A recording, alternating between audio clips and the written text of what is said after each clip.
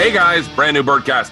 And the Hot Summer Night Tour is back on the road October 7th in Salt Lake City, Utah. We are doing all outdoor venues, some of which are drive-in movie theaters, some of which are just straight outdoor venues where you can kind of hang out. They're all really, really cool. And I've kind of vetted them to make sure that you can go out and party and you're not stuck in a car.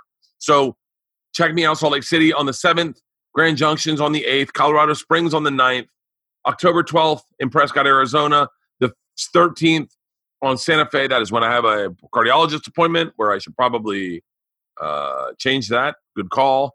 A big announcement on the 15th of October. I can't tell you yet, but if you listen to Two Bears, One Cave live next Monday, you will hear it.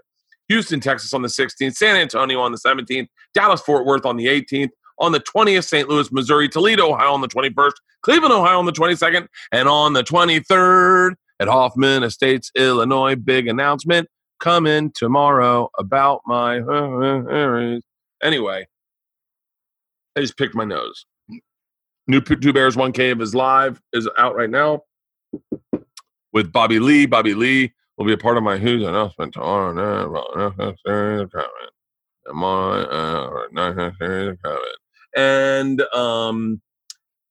I want to thank Bobby Lee for doing it. It is part of our representation month. We had a woman last week for Two Bears, One Cave. We have an Asian American this week. We have a homosexual American coming up in a couple of weeks. Just kidding. We actually do, but we haven't aired it yet. It'll be for if in case one of us can't make it, we need to cover ourselves. And by the way, he's just an American. I identify. Never mind. Let's just move forward. Okay. It's Tim Dillon. All right. So great podcast today. We have some announcements. You'll hear them throughout the podcast. Thank you everyone for your support. Thank you for this. Bill Burt is out right now. New Two Bears, One Cave with Bobby Lee is out right now. The tour starts October 7th. What else do you need to know? I am done my series in Macon, Georgia. I am home. We are wrapping up these Zooms. By the time I get home in October, my new podcast studio will be up and running. I have actually thought, Halston, I wonder if what we should do, just to make it totally safe, is put a barrier up while we're doing the coronavirus episodes so we can smoke and drink and party and get irresponsible, but know that we're safe. I was wondering about that. I wonder if we should do that. Make it so you can't see it the way like they do a tiger in a movie, you know? Or like Hollywood Squares, like a close-up. Yeah, maybe. On box. Or we can just sit kind of further apart. Or, because I don't think I want to get everyone tested for every episode by doing have people over. New podcast studio. We'll figure it out. We got I got to go get a root canal right now. I'm doing this read. You talk about the root canal at the end of this. This is a great podcast. This is a great, great podcast. He's got a new Netflix special called Asian Mama, Mexican Kids. It's awesome. I watched it the other day while I was in Macon when we were supposed to do the podcast like a week ago. And I will tell you that I bring this up. His daughter, Elle King, comes out at the end. And fucking God, that kid was blessed with some fucking chords. Her voice is magical. And Robin Hurst saying, just watch it yourself. It's streaming right now on Netflix. But we have a great conversation. It's interesting. I talked to him about this. We talked when he was on Mark Maron's podcast. I remembered that he was a comic. It's so funny. Some of these guys get so famous and they do such big movies. He's been in almost every Sandler movie. The Deuce Bigalow, which we talk about, which is probably my favorite part of the conversation. So I wanted to talk to him about how he got that made because his best friend made it with him. And I always wondered, like, if you have a best friend like that, I guess it's so funny. I guess I do have really close friends like that, and I never ask anything of them. Like, I don't ever ask. I try not to ask for things from Joe. I will ask to be on a show if I have a special coming out, but I know that Joe would expect that of me, that he'd be like, yeah, why didn't you ask me? But it is crazy. I wondered about that. And so we talk about the making of Deuce Bigalow, which I think what people may forget was a fucking smash hit. Like, if you're younger and you don't remember Deuce Bigalow, I saw it in the movie theater with my dad. The reason I bring this up is he's only laughed at 2 movies ever in his life, and it's Something About Mary and Deuce Bigelow. He cried laughing in Deuce Bigelow. It was a fucking hilarious movie. We talk about that. We talk about him and Sandler and Spade and the whole group of them and Chris Rock. We talk a lot about that. It's a great conversation. But we talk mostly about the fact that like him growing up in San Francisco. But we talk about comedy, and that is, and I will tell everyone, if you get the chance, go back and listen to his podcast with Mark Maron, because I think I forgot that he was just a comic one day. Like when he got into this business, he just wanted to be a comedian, just like me. And I identified with him so much. Okay, I really got to go now. I'm running late to this root canal, and I got to brush my teeth. I identified with him so much on Maron's podcast because I was like, oh, he's everything I was. Just wanted to be a comic. And then the business was different at that time. He didn't start a podcast. He just got on SNL and made movies and did the road a little bit. And now he's doing the road again. And now he's been focused on stand-up for 10 years, and he has this great special Asian Mama Mexican Kids, which you should check out on Netflix right now. Ladies and gentlemen, without further ado, I'm going to get a root canal. Without further ado, stand-up comedian, Rob Schneider.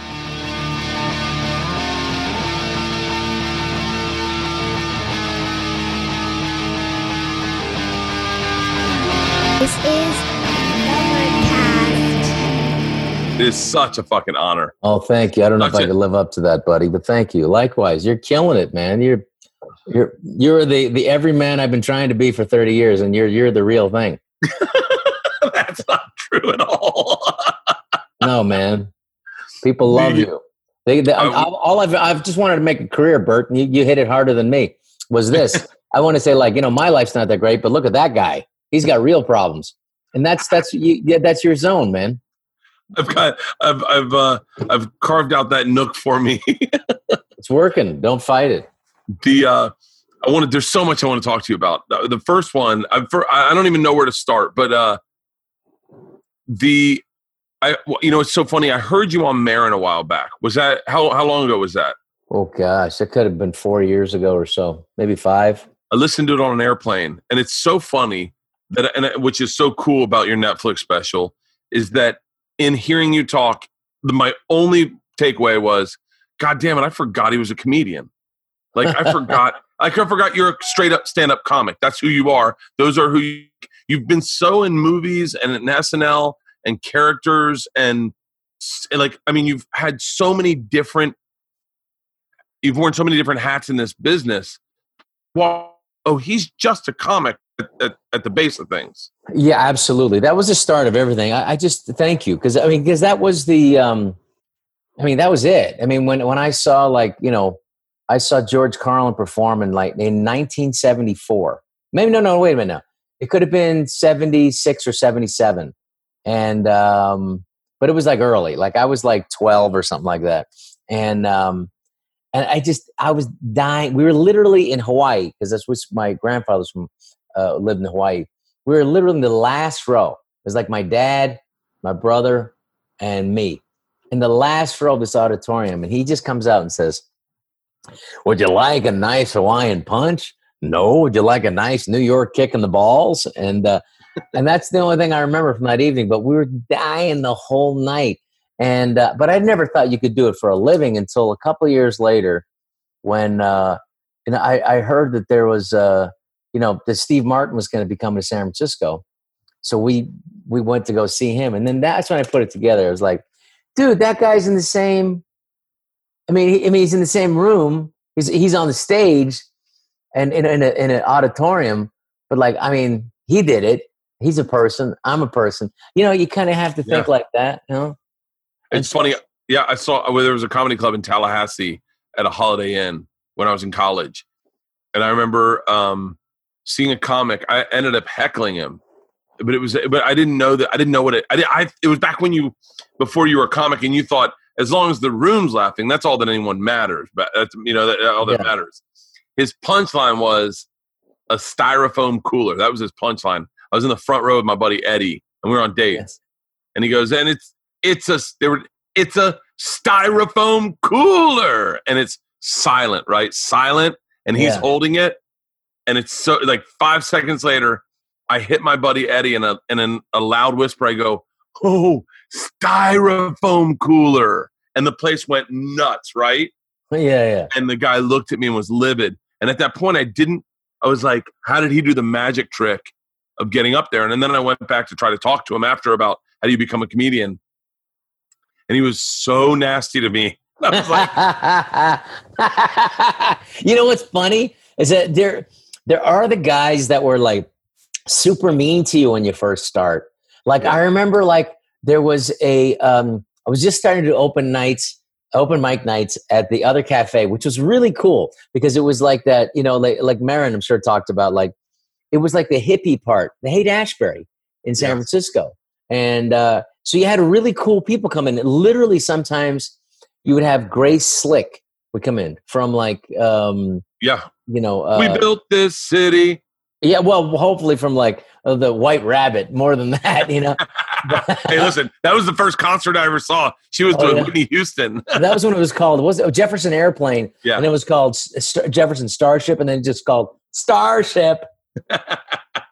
Anyway, so, and I just remember like being weirded out by her because, you know, just an older woman talking to me. I thought, is she hitting on me? I don't know. And her eyes were like this, you know, like she had like she really did take some of that stuff. And so, but it was a cool place to perform, and the audiences were, you know, if you tried to do different stuff, they would go farther with you. And then I remember going up, there was the MC, and I said, and he said, I'm hosting, and he said, good night, I'm going to be hosting the Sunday nights at the Punchline. It was another club in San Francisco, great club. And I went up to him and I said, so how do I get in there to sign up for the Punchline? He said, who came up to you? Who told you to talk to me and hit me up for this? Who told you? And I went, well, I just heard you say it. No, who told you? And I went, well, you told me that you just said it, you know. And he was just a dick. And but then the opposite were the greatest guys were the guys like the guys who were really good at it were the guys who were also the most generous with their information, you know? Yeah. Like, oh yeah. Like all the like when Jerry Seinfeld came to town, we, you know, all the comedians, we'd go see him at Cobb's Pub, which is nothing but a bar, but they could get like 140 people and you're paying $10-15. It made it worth it for him to do 4 shows or whatever. And after he would just, you know, we'd sit there and he'd talk to us and he'd lecture us, you know, because that's what we wanted. Of course. Yeah. You guys got to take the swear words out. If you take the swear words out and it's not funny, then it's not funny. And I remember like, wow, that was great. He said, you can't swear on Tonight Show. Why would you want to do that? And it just, you needed somebody to like, because, you know, who was the first person to tell you how to like get a set together and like get 5 minutes and like Patrice O'Neill. Oh yeah, well he was a master. But what I was doing it. Like I had all my things written on a set list. Yeah, and we had to do. I want to say 15 minutes. I know it wasn't 15 minutes because I don't think I had 15 minutes then. Maybe it was like 12 minutes. We had to do 12 minutes, and so I had my jokes written out all on a set list. By the way, I still do that to this day, but I don't. What I did is I put it on the stool. We were at Caroline's, and I basically looked and I told the joke that I saw. And there was no cohesion to it. Okay. And we were doing 2 shows. We were recording them to be submitted for a festival, Edinburgh. And we were part of the thing. And Patrice goes, oh, is that your set list? And I said, yeah. And he goes, can I see it? And I went, yeah. And he grabbed it and he ripped it up and he threw it away. And he goes, don't read your jokes off a list. He goes, if you don't know them, and he goes, you're not that comic. You're a comic that should be in the moment, flowing, going from one joke to the other. And if it doesn't go in the exact order, it doesn't need to. It can just be what it is. And I went, yeah, okay. And so just based on panic and energy, I went up and did it that way. And I have never been able to look at a set list. Like I'll write my jokes out. Yeah. Like when I do a special, I'll put them, I'm trying to see if I have them floating around here, but I'll put them on set lists and like have them all there. But I never go through a set list. That's just to jar my memory before the show. No, but it is. But also, like, because I'm doing a new hour, and literally, it's a weird thing because, you know, when you have like, I just, you know, I recorded it like literally, it was like right before the world shut down. Yeah. I think I was the last comedy special that was filmed February 29th. Wow. And at that time, in 2020, it was starting to get a little weird. Because Adam Sandler and I were about to go do like literally hockey stadiums.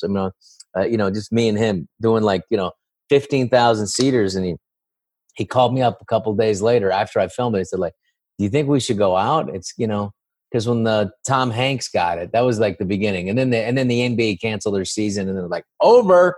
Yeah. And I just got it in. I remember like somebody was saying, I'm kind of uncomfortable, on one of the social medias. I'm kind of uncomfortable being around a lot of people right now. Are you going to reschedule? And I'm like, for what? No, I've spent it. We got like crew and like hundreds of thousands of dollars. Yeah. I didn't even think about it, So, but we got it in. So, but what I was getting to that from was having. Thank God we got that done, and then I just threw all that material away, and it was good. It's like I guess the Jews call it a mikvah. You just take a cleansing bath and get all that stuff out of you and get it off you. Yeah. And then there's so much happening in the world right now that I think I wanted to just talk about, and so I just wrote it down, and I did have a list, and I had 7 pages, and I said, you're charging money for people to come see you, but I said, I think it's gonna. I did work it out, and but you do have to kind of, and then I think at the end of the day, I know what you're talking about though, Bert, is when you have the list in your pocket or backstage or whatever, but you don't have to look at it because it's in there. Yeah. But the idea of like kind of security blanket thing. Oh, security blanket. You know what I do? This is a hardcore secret. I don't think anyone has ever noticed. When I do a special, I will write my list in magic marker on the stool in a paint pen. I'll write the list. Wow, that's genius. Yeah, so that way, if I do, because you know when you get to a part and you're like get to a part of your act and you're like, this should be 33 minutes, and then you look down, you're like 25. Oh fuck, I forgot something. Yes. Yeah. I mean, that's a great idea. But I just remember, because I wanted to do my special, and I remember being there. I was opening for Adam Sandler, and he was doing his special, and I had a part in it with him. And Chris Rock was backstage, and Kevin James was backstage, and I remember Chris was very animated, and he was saying, "Fuck the show, fuck the show. It ain't about the show. It's about the special. Get the special. Fuck the show. Get the special." So in other words, make sure if you have to stop everything and do something or redo or whatever, just you got to get it. And that's what Sandler was talking to me about, which kind of, because I told him I was going to shoot one, and he said, man, it's weird, the difference between us comedians and musicians. Like my daughter, Elle King, she gets to work a year on her album. We get one night, 2 shows. Yeah. I mean, luckily, Adam, his show, he filmed it for a year. He spent millions of dollars on it. Can I tell you so does Chappelle. I shouldn't speak for Chappelle, but from what I understand from executives, Chappelle, his first special back, I think he shot 18 shows or something. He shot 8 shows. And when I did my last special, I was like, hey, 2 shows is not enough. It just isn't. And they were like, well, we can add 2 shows. I was like, yeah, how much? And they were like, $50,000. And I was like, hold on. So just for perspective, anyone listening, a special is going to cost maybe $350,000, $700,000. Yeah. But just to add one more night for me was $50,000. I was like, take it out of my fucking what they're paying me. Definitely I will. Because you look at Sandler's was phenomenal, but you realize how many cuts he got at it. As a comic, you go, he is just showing you every fucking dinger off the wall. Well, that's right. Tour, which is amazing. And look, what Adam is, what every comedian can learn from Adam Sandler is what you can do. Your art form and stand up and performing is one thing. That is one aspect of it. Your writing of it is another aspect. Your performance is another aspect, and the look of it. But the one thing that, what every comedian who's like us, and every comedian who wants to do this art form and wants to do it at the highest level, you got to know he's also a filmmaker. Yeah, he's a motherfucker of a filmmaker. Let me tell you, he works his ass off and doesn't stop. He doesn't I remember it was very interesting to see him when he did The Waterboy. years ago at Disney. It was the last place that they pitched it to. And if they would have said no, movie would have been made. It was literally the last place was Disney to make it. By the way, I want to tell you, because I want to hear everything you're going to tell me about this. I want to say I worked with the executive at Disney who greenlit The Waterboy as an executive producer on something, and was telling me about The Waterboy. And I was like, in my head, I'm like, this is a movie I saw in a movie theater. Like this was before there was a concept of being like, of ever meeting any of you guys. And I'm like, so keep going. He was telling me something about The Waterboy. Keep going. Well, the first screening of it bombed because they didn't have the hits in it, didn't have the powerful hits. And also he was stuttering too much.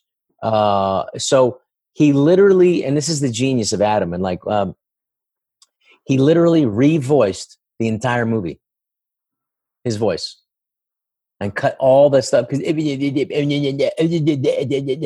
was too much. So he cut it back a little bit to where he was doing less. And then in the stuff that, where he was really overdoing it, he cut it back. And then he put in the hits and edit. And then the next screening was the one I was at. And it was with the great actress from Misery. Come on, what's her name? Played his mama. Kathy Bates, yeah, sorry. And Kathy Bates was behind me, just hysterically cackling the whole time, like, and then she told me after the screening, she said, I got the script and I threw it in the garbage. And my niece, who worked for me, picked it. She said, what is that? She said, that's a script from, I said, who's it from? It's from Adam Sandler. And she said, no. He's really funny, really funny. And she picked it up. And then she said, no. You have to, it's a comedy and it's a specific thing. You got to read it again. And so together they both read it and then they were really laughing. And that was the first comedy she had done. Sandler's a fascinating dude. Like he's a genius. He's a real genius. I had an interview go horrifically wrong with him, but he was very nice and generous. I don't know if it was. I didn't know the specifics of it, but I did know that you said something because I follow you. We were doing Comedy Gives Back or some shit. It was on Zoom, and I was with Whitney Cummings, and Whitney's like, you're a huge Adam Sandler fan. Like all you guys, you don't understand. All you guys define my personality. Like I'm watching all of you guys. There's parts of that, your whole crew, including like Chris Rock is the reason I got into stand-up. Like Chris Rock I watched Bring the Pain, and this is back when you had to record something if you wanted to see it twice. So I recorded it on my VCR, and then I stopped. I said, I'm not going to watch this right now. I went out and got a 12-pack of beer, came back and watched it and was crying, laughing. Spade, Farley, yourself, Sandler, all you guys were so integral. I mean, we watched Deuce Bigalow, my family, on vacation. And we watched it in the movie theater. And my dad's laughed at like a couple things. Like he's just not a big laugher. But when he does laugh, it's uncontrollable and he can't stop it. And Deuce Bigalow, the only two movies that have ever made my dad laugh are Deuce Bigalow and There's Something About Mary. He was crying in Deuce Bigalow, crying, laughing. It was, and so like all you guys, I was funny. So I have an opportunity to interview Adam, and I say to him, Whitney's like, "You're really excited." And the first question I ask him is, I go, "Do you have Netflix?" And they're, and by the way, I didn't even know this interview went poorly. I watched your movie Happy Madison with my kids the other day, which is it's obviously Happy Gilmore, but if that his company's name is Happy Madison. Yeah. So it's just he gave me a pass line. I asked so many stupid fucking questions. At one point I was like, can I tell you a story?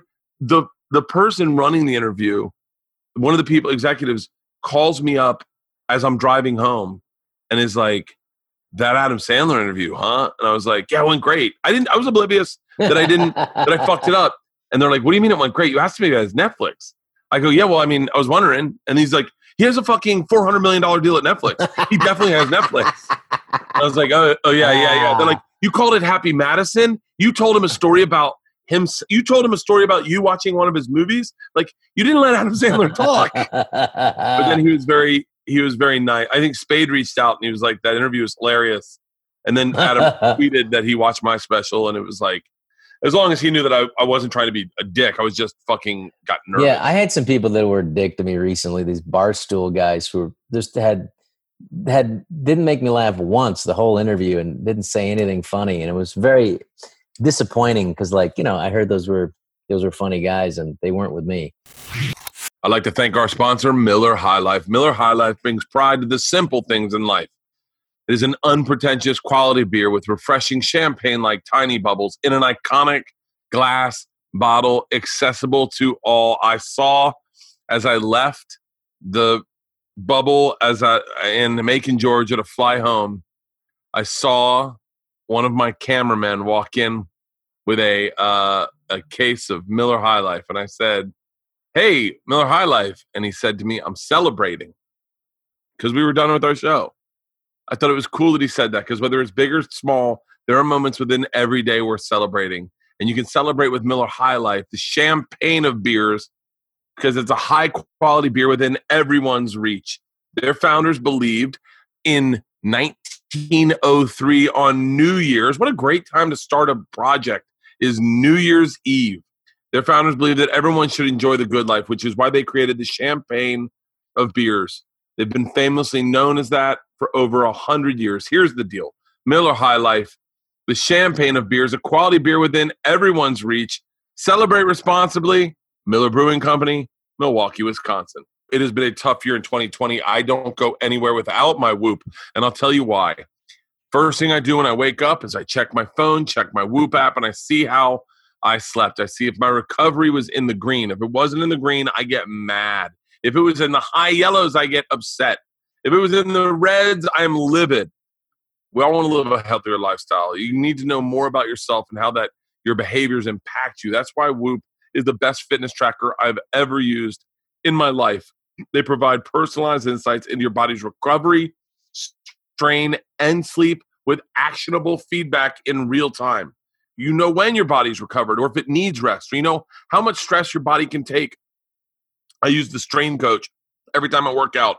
You go to the Strain Coach, and it shows you on a pie chart what area optimally where you should be, but where you can work out and know that you've really killed it that day. And sometimes, to be honest with you, you look at it and you're like, that's how hard I got to work out today? I don't feel like that. Then you look and you're like, oh, it turns out my body's asking for that. They give you real insights so that you can take things to the next level, find out if drinking caffeine or certain diets impact your sleep and recovery in a way that's personalize your body, optimize your behaviors.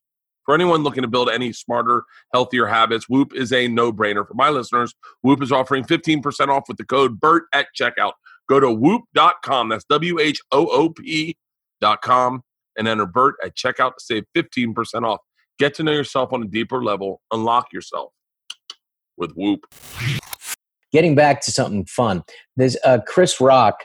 He's the one who talked me into doing stand-up again. Because I was, the thing that was a trip was like, he obviously was like a tremendous stand-up. When he's in control of that, I mean, I really think he changed modern comedy. And there are people who could say, Chappelle, or they could say, I think it really is the modern geniuses of it. Chappelle is absolutely brilliant. But the guy who changed it into what weird kind of, the wave that we're still on was Rock. And I remember seeing him in 96 because we were on SNL, and like, truthfully, like he admits this, that he didn't hit hard on that show. And it was, he didn't. And as a viewer of that show, it bummed me out because I was a Chris Rock fan back in the day because you heard that Eddie Murphy knighted him, that he was like, you're my guy. And so when this is back before you knew, like everything was common knowledge. And I remember hearing that and going, okay, if Eddie Murphy thinks this guy's funny, then this guy's my guy. And when he got with you guys, I went, this is going to be fucking magic. I know, but the problem with that show is the limitations of that show your own limitations. And what it is that show's about characters. If you can do characters, and Eddie did characters. I mean, and Eddie would come on and do a different stuff, and it hit really hard, whether he's doing the Little Rascals guy or what he would play, and then he would knock it out, and his confidence was off the charts.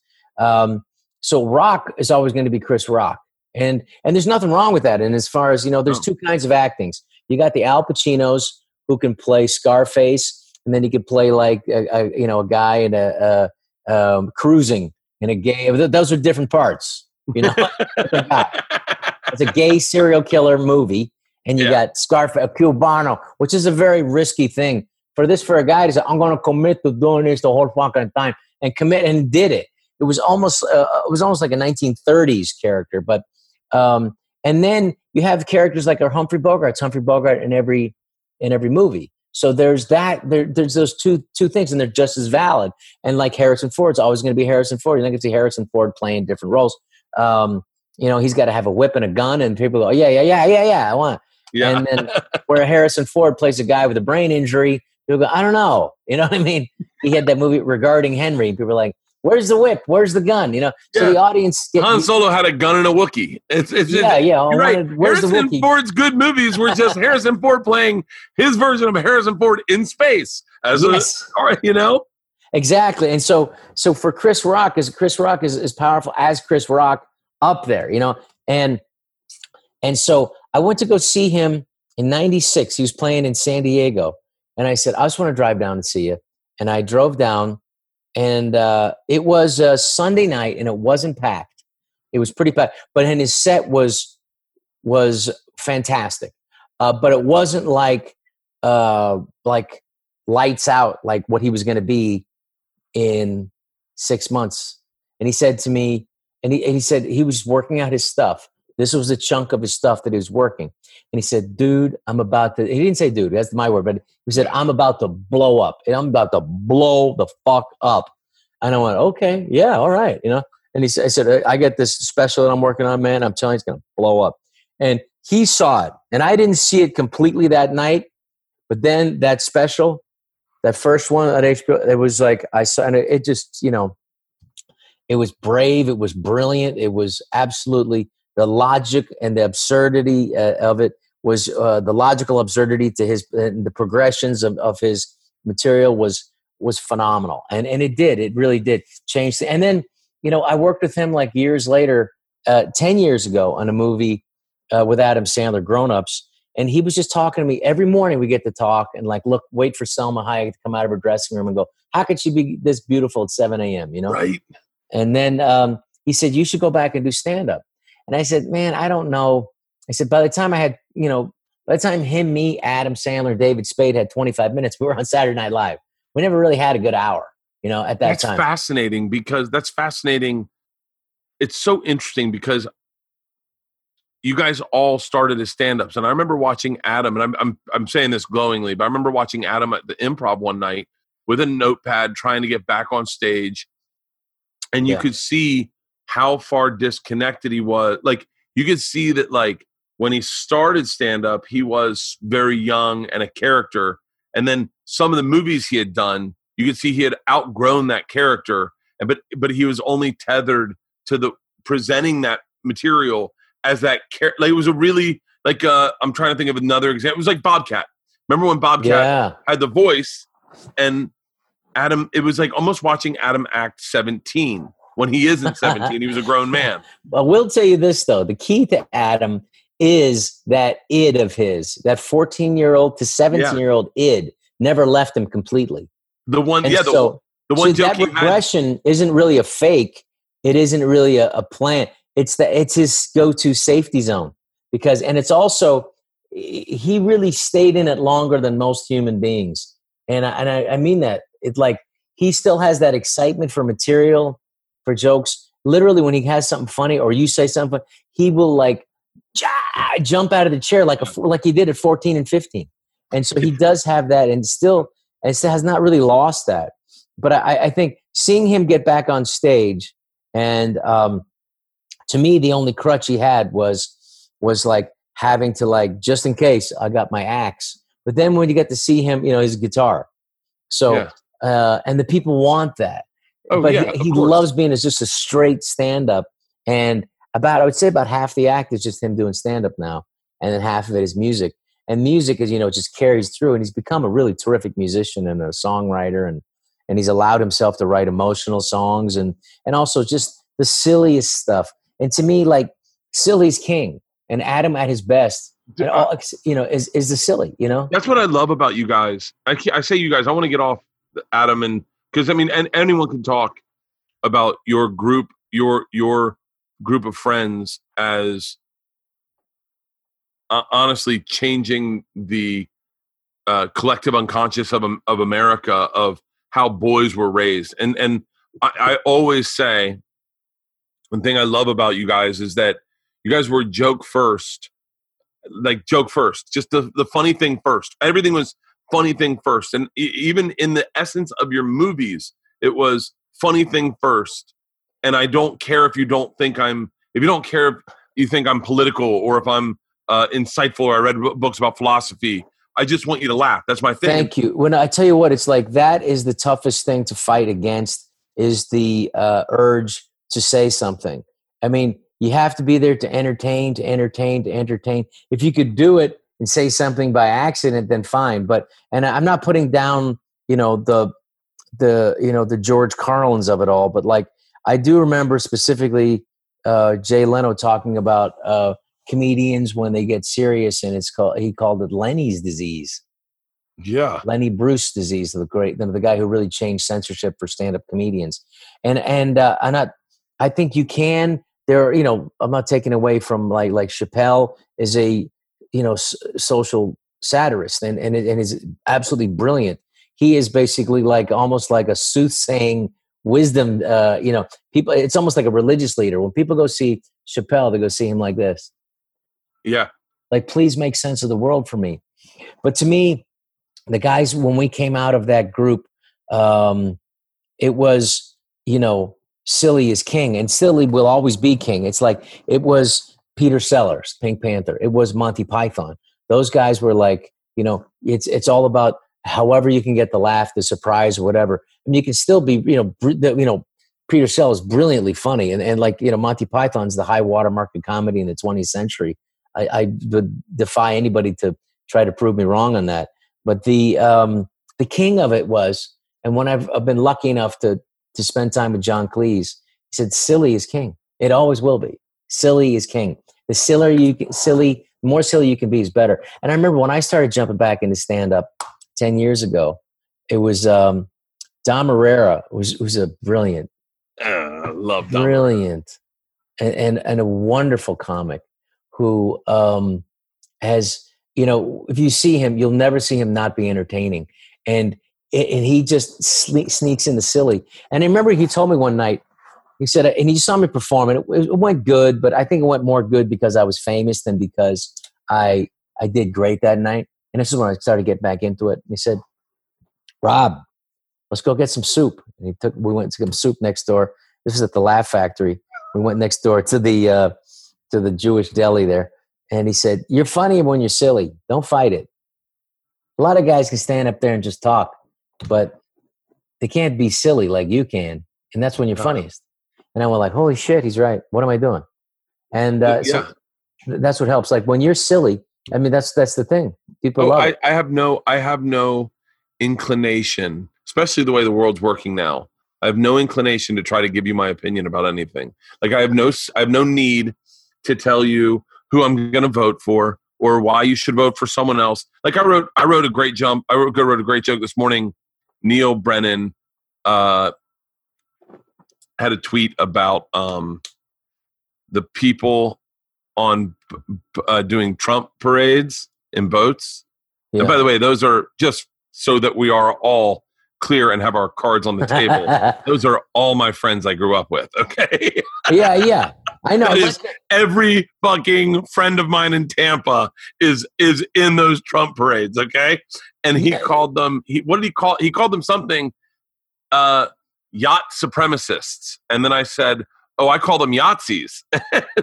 and then you go, that's never going to make it in my act. Cause I don't, as much as I don't give a fuck about politics, I really don't care one way or the other. I really don't. I don't want to try to I just want you to disconnect. And if I do have a joke, like I have a joke about buying a gun, if I do have a joke, I want to play both sides of the fence fairly so that both types of people in the room don't feel like they're getting picked on. They feel like they're getting picked on equally. You know what I mean? Yeah, I mean that's the goal. That's what I try to do. But you have a situation now where if you're even perceived as leaning one way, you're out, and you're out forever. Yeah, I mean, like you're out and out forever. That's the thing about you have a real an intolerancy, and and it's so funny because like I'm a classic '70s liberal. I mean, I grew up in San Francisco. All my teachers that I worshiped, they were all gay. So like all my heroes in college are these wonderful gay people in theater, and they're like, and then everybody and so it was like the idea of gay rights being anything but like obvious, and like women's rights, equal rights, civil rights. I mean, like my mom's Filipino. I mean, like I remember my dad was like the first guy in San Francisco to rent homes to African Americans in 1954. And he said before the civil rights thing, he said, no, this is wrong to segregate. And he said, and he just made that decision. So that's the household that I grew up in. Now, but if you dare critique the left at all, or liberalism, or try to check some stuff that seems out of whack, then you get labeled as this, right-wing supremacist or whatever, or racist. I get called like the Daily Beast, which is like just a shit internet site. Says Rob Schneider's proof of racism, and it's like, and I didn't even look it up, but like my friend said, like, well, no, it's just you dressed up as a Hawaiian guy. And I said, dude, that was for Sony. What are you talking about? I didn't write that. I mean, I ad-libbed a lot of it, but like, it's like this is insane. I mean, like to me, the whole part of being an actor is to play somebody that you're not, and the farther away that you could be, the better. When I saw like Peter Sellers playing, I mean, he was the first guy who nailed that East Indian accent for that movie, The Party. And I'm telling you, the movie as a whole just it isn't memorable. But him playing that guy and going, birdie num num, yes, my friend, yes, my friend. It was so ridiculously silly. I remember like watching that movie when I was a kid, and I couldn't breathe. I remember being on my hands and knees, crawling out of the movie theater because my stomach hurt so much. I literally was on my hands and knees walking on popcorn just to get out. I just had to breathe. I couldn't breathe in the theater. And I said, no, that's what I want to do for a living. I didn't know how to do it at that time. But I said, if I could do that, just make a movie where the audience is, it's just like, it's like stand-up. When you're getting them rolling, you slow them down for a little bit until they can't breathe. And then you regroup and then get them again. It's a wave of it. And that's what's the funnest thing. And if you lucky enough to be able to get that in any way, whether it's a movie, a TV show, or in stand-up, which is amazing. So but at the same time, I think I'm bringing up right now, at least my act, I don't know what it's going to turn into. But right now, I am talking about what people are going through, but for comedy. Like, in other words, I talk about being in quarantine and what that's doing for comedy, but I don't really feel like I need to tell them, or I would rather, if I have a point of view, which I think people will realize if they come see me, I want to subvert them to my point of view, and not use the cheerleading and the fake of using comedy for imposing my ideology. I call it through a comedic imposition, which I find that to be not entertaining. Not entertaining. I think both of us would agree that like whatever Chappelle did the last thing he released, it was 35 minutes, was engaging. It wasn't absolutely hilarious, but it was engaging, and that's who he is. And his last specials, while they do have a point, I would always argue, are straight up hilarious. He makes me laugh harder than anyone. No, the last thing was a social commentary that was healing. It was healing. It was awesome. And it's like, I don't want to take that away. I'm just saying I'm not that guy. Yeah, I mean, no. I mean, if you can do it and if you could do it and say something, but I think the most important thing is to know is to remember they're there to entertain. And if you could do both, it's great. I mean, I don't even know. I don't think you should guide where you're going, and you shouldn't. It's like that structural side of your brain. It's like it's like when people ask, "How do you write?" or whatever. It's like, well, there's a great book on writing by Kenneth Atchity. It's called On Writing. And Kenneth Atchity discusses some very interesting parts about creativity, which is the structural side, which is the left brain, which is left brain dominant with your brain, and the right side, creativity. That's why you get up in the morning, you have about 45 minutes of being silly and something, and you're right, and then it goes away. It's Yeah. because the structural side wakes up a little bit later and goes, what the hell do you think you're doing? That, stop it, And then late at night, the structural side gets, and when you drink, the structural side gets a little, and you get goofy. So, and that's how it kind of works. But, it's writing and the mystery of it. And that's what they call the merciless mistress of innovation, creativity, because you don't know what it's going to come. And the idea that you're going to guide it completely is, it's like, where does your stuff come from? Yeah. Who fucking knows? What I'm curious. I feel like I know a lot about your adult life, and I want to talk to you about how that early time at Happy Madison when you guys were making Deuce Bigalow, Hot Chick, Animal, like those early times when you were making those movies.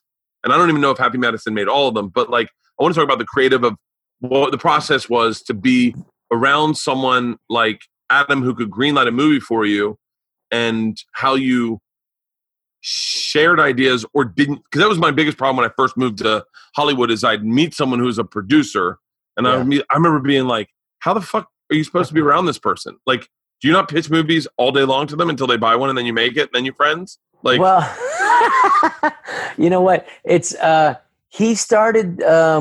He made 2 movies for Universal, and he offered them first to Lorne Michaels and Billy Madison and Happy Gilmore. Happy Gilmore, those first 2 ones, and then I think because Lorne had a deal at Paramount. This is just what I know. This is my probably third hand, and I don't know what Lorne was involved in at that time, but I don't know what he's restructuring the show or whatever. And I think it was just Adam had just left SNL, and so but Lorne didn't have the attention that he should have to jump on those. Lorne Michaels, the producer of SNL. So Universal got the deal, and those 2 movies did middling, which in other words, they made their money. It cost like, I think maybe $8 million or $10 million a movie, which is a low budget, means you're making it in Canada at that time, Toronto or someplace. And it made like 35 million, which was good enough, but not like a home run, like not like enough to green light your own movies or to get anything you want to make, which he turned into. So what happened was they offered Adam this Casey Silverman, which was the head of Universal at the time, offered Adam this movie to be in a movie with a chimpanzee. And I was like, what, is this what you think of me? I'm going to do this movie with this? Like a chimp? Is this what because his movies are very, very funny, and they're also very intricately done. Even the early ones are very silly and fun. You could watch them. And the key to Adam, and I remember watching, I remember what the real key to him was on SNL, because we were buddies before SNL. But on SNL, he did this thing during the Iraq War called Iraqi Pete, which was basically, Baghdad Bob or whatever the guy who's promoting. It's like, everything's fine. We're winning. We're killing the enemy. And then, he's in a bunker, like, we're killing. And he did Iraqi Pete. The first time we saw it live, we laughed. The second time, we laughed hard. The third time, we were dying. The fourth time, we watched the same thing. The fourth time we watched him, we were crying, laughing, because he's doing all these little crazy things, and the way he's saying things and the commitment. And it was just, there's a lot going on with him that you just don't catch right away. That's why his movies are watchable and more watchable as they go, because they really are intricate. And that's why comedies never win the Academy Awards, because people just dismiss them as easy, it's simple. But it's way more complicated, and it's really way more thought out. And, when it's done well. So after that, he felt like, no, that's not what I'm not going to do a movie with a chimpanzee. Some other comedian did it, some other comedy actor. And then everyone listening to this podcast is scouring chimpanzee movie going, Universal. Up. You can look it up. You'll find it. But for somebody else, it might be a fun movie. I don't know. Maybe like, I've been dying to work with a chimp. You know what I mean? My whole career. I'm sure it'll be fun. So he left and then did The Wedding Singer, which was at New Line. And I remember seeing that jump in his filmmaking skills between that and then The Wedding Singer, which was a really solid movie. And then that movie did like 80 million. And I was like, and I saw that and went like, he really was able to kind of take all his experiences from those first two movies and then put it into that Wedding Singer, which was like, I said, well, that's a movie that holds up with any other comedy that's been made in 10 years. And I said, this is really, or 20 years. I said, this is something that like, Warren Beatty in his, Shampoo kind of days, that kind of era. And then he did, The Waterboy. And I remember he called me up and I had just seen Chris Rock performing. So this is all kind of happening at the same time. I just saw Chris Rock in San Diego. Wait, tell me where you are in your life at this time. Okay. So me, I'm in, I just did this TV series, Men Behaving Badly. Shit. You were with, don't tell me. I want to put my balls in it. Oh yeah. Ron Eldard was the first season. And then the next season was the guy from the state. Yes, the guy from the state. Yeah. He's very funny. Yeah. I forgot you did Men Behaving Badly. He was very young. I forget his name now. The Ken Marino. Yeah. I forgot you did Men Behaving Badly. Yeah, he was very, very young, and unfortunately, like we didn't really hit it off, the two of us, and you could tell the chemistry. And I think it was also just the nerves of doing and it was his first big thing, and he is a very sweet guy, and just and was obviously talented. Ron Eldard. Ron Eldard was the first season. The problem with that show was. The only reason, because I didn't want to do TV, I just wanted to make movies. I was coming off of doing a string of movies. And so NBC called me, and it was like Warren Littlefield, the guy who chose to get rid of Johnny Carson and not pick David Letterman. That was Warren Littlefield.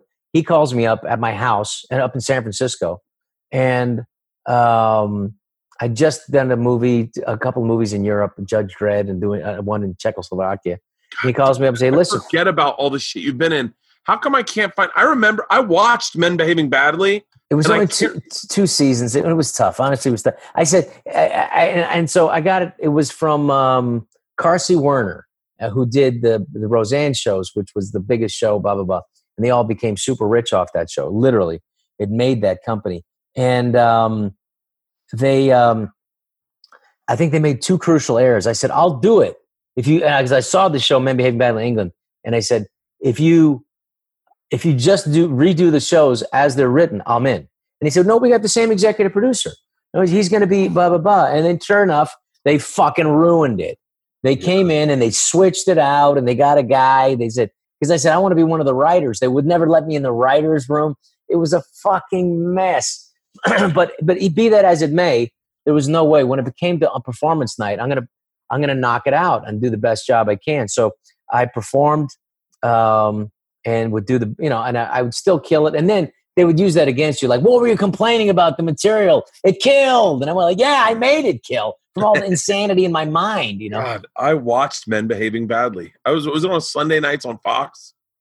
I think, no. It was NBC, and I think it was originally Wednesdays, and then I think we did go to Thursdays, and it was. I watched Men Fucking Behaving Badly. I remember when Ken Marino got added, and now I'm looking at Ron Eldard going, Jesus, man, he's been in everything.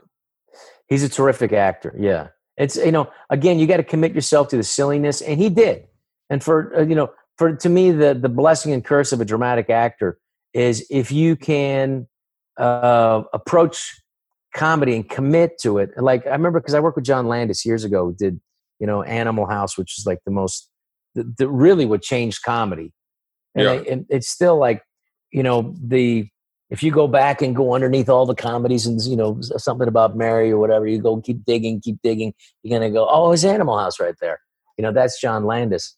Yeah. And he loved to have dramatic actors who play things straight, who understood the comedy, had been played for the comedy. The problem is when you get a dramatic actor out there, Bert, who's like, I get to have fun now. And then you start to see that, whenever I'm doing a scene with a dramatic actor in a comedy and I see the corner and they go, we're in trouble.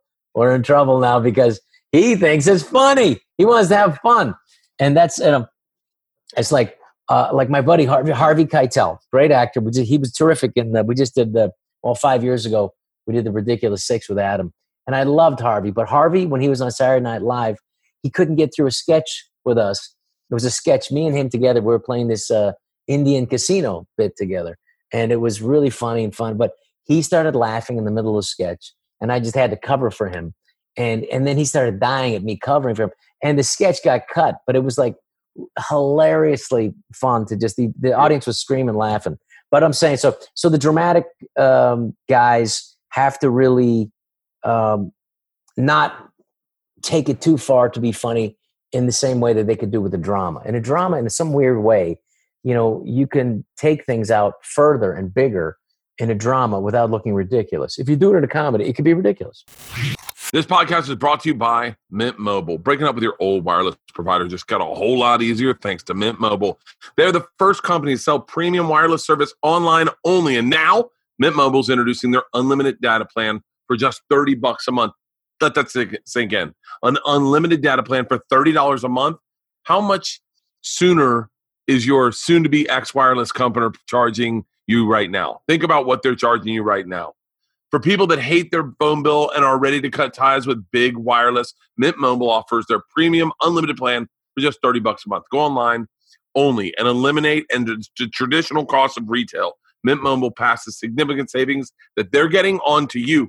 All plans come with unlimited talk and text, plus high-speed data delivered on the nation's largest 5G network. Use your own phone with any of the Mint Mobile plans and keep all your same numbers, all your existing contacts. If you're not 100% satisfied, Mint Mobile has you covered with their 7-day back money guarantee. Break up with big wireless and switch to Mint Mobile Premium Unlimited Data for just $30 a month.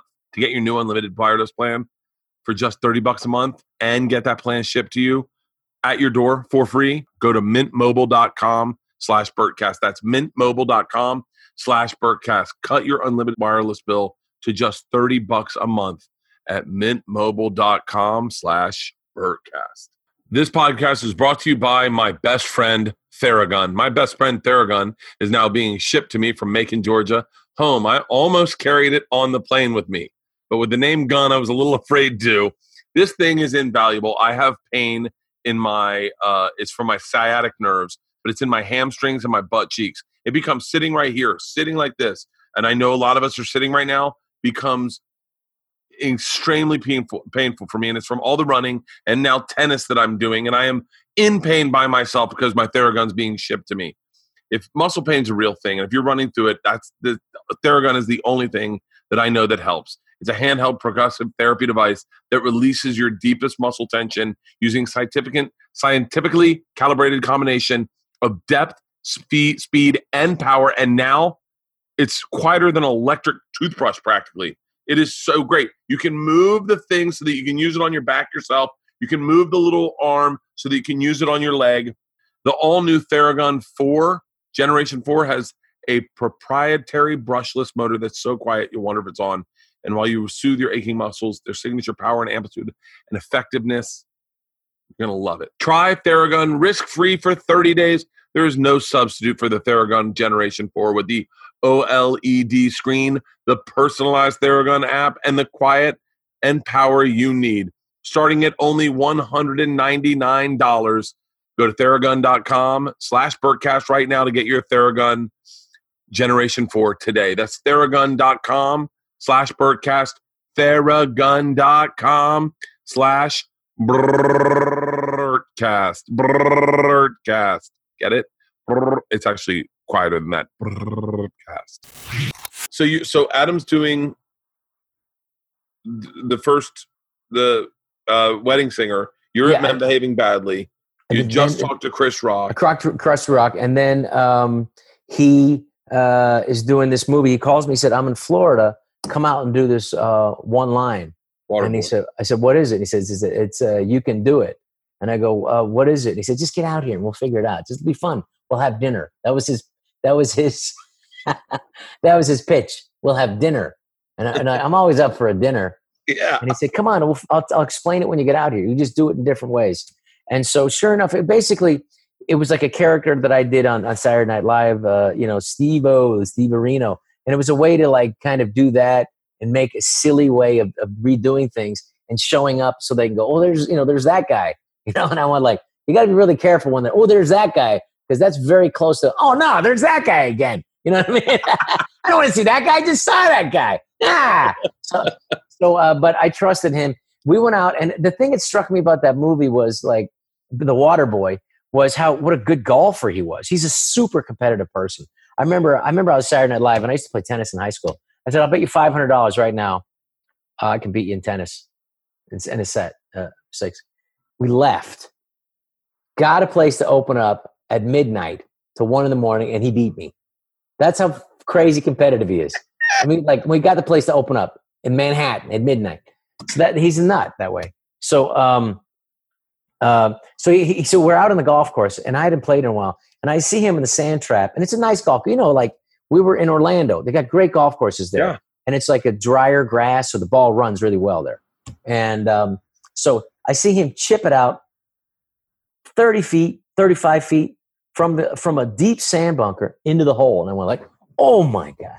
And then I saw him hit another 40-footer, and I went like, this guy's, and then, so I said, if he's on in golf, and he's really on in his game on this movie, and he really was, he was absolutely on target for this, and then made the quick changes to it after the movie had come out. The script was fantastic.